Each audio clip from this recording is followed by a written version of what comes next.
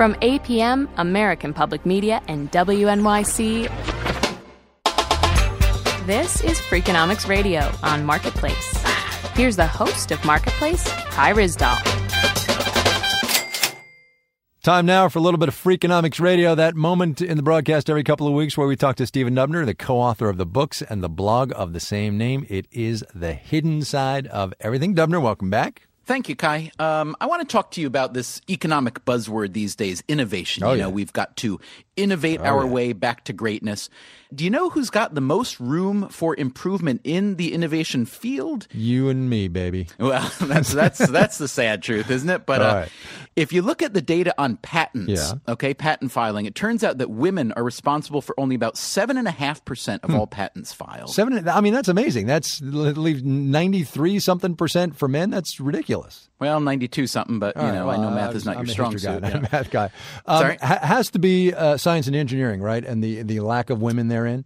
Yeah, that's a very sensible first thought. Not a bad one, Kai. You're doing better. But it's a surprising fact. The fact is that even women with science and engineering degrees aren't much more likely to file a patent than women with other degrees. Now, Jenny Hunt, who's an economist at Rutgers, she says that one big factor is that you just don't find a lot of women in the kind of sweet spot jobs within an industry that lead to a lot of patent filing. Men are more likely to be in jobs involving design work or development work, so the D and the R&D. And even within given fields of study, women are less likely to be in those jobs, and that also reduces their patenting. Now, this idea, Kai, actually explains a lot of the male-female wage gap across the board in different industries, whether it's business or medicine or education. Women end up gravitating toward the lower-paying jobs within those fields. So, say a general practice physician versus a surgeon. Yeah, well, all right. So is that women being steered away from those jobs? Is that subtle discrimination, or is it women making the career and family choice that men seldom make? I mean, there's a lot going on, right?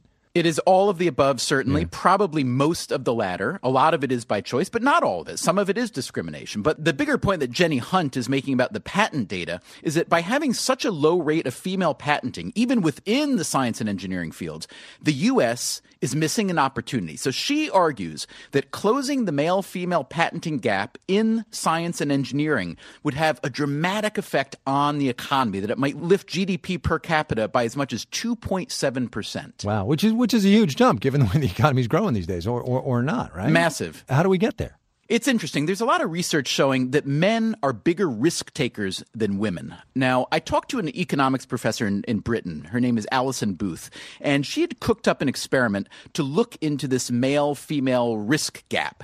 She randomly assigned a bunch of first-year economics students to either single-sex classes or co-ed classes. So there were all-female groups, all-male groups, and mixed, all randomly selected. Then she had each of the students take a test to determine their baseline level of risk aversion. And then after 8 weeks of class, she gave all the students the same test, and here's what she learned. We found that the girls who'd been in single-sex groups all the way through the term were behaving the same as the boys who were in single-sex groups. So it was only the girls who were in the co-educational groups who were making fewer risky choices. That's amazing. 2 months away from boys or men, and women want more risk. Women seem to compete better when they're competing against women. And once you bring men into the equation, they kind of dial it down a little bit. That's what we're seeing in a lot of the research. That's wild. So get me back to patents and innovation. How do we get there? Well, here's one thought. If I'm a Google or a GE or the U.S. government and I truly want to maximize my resources, really get the most out of all my employees, I might try something that's so old-fashioned that it'll strike a lot of people as truly repugnant. I might actually segregate my workforce. I might actually let my sharpest women set up shop separately away from the men and just see what kind of wonderful stuff they can produce on their own. I was going to give you a hard time, but it'd be actually interesting. I don't know. Stephen Dubner, Freakonomics.com is the website. We'll see you in a couple of weeks. Okay, Kai. Thanks very much.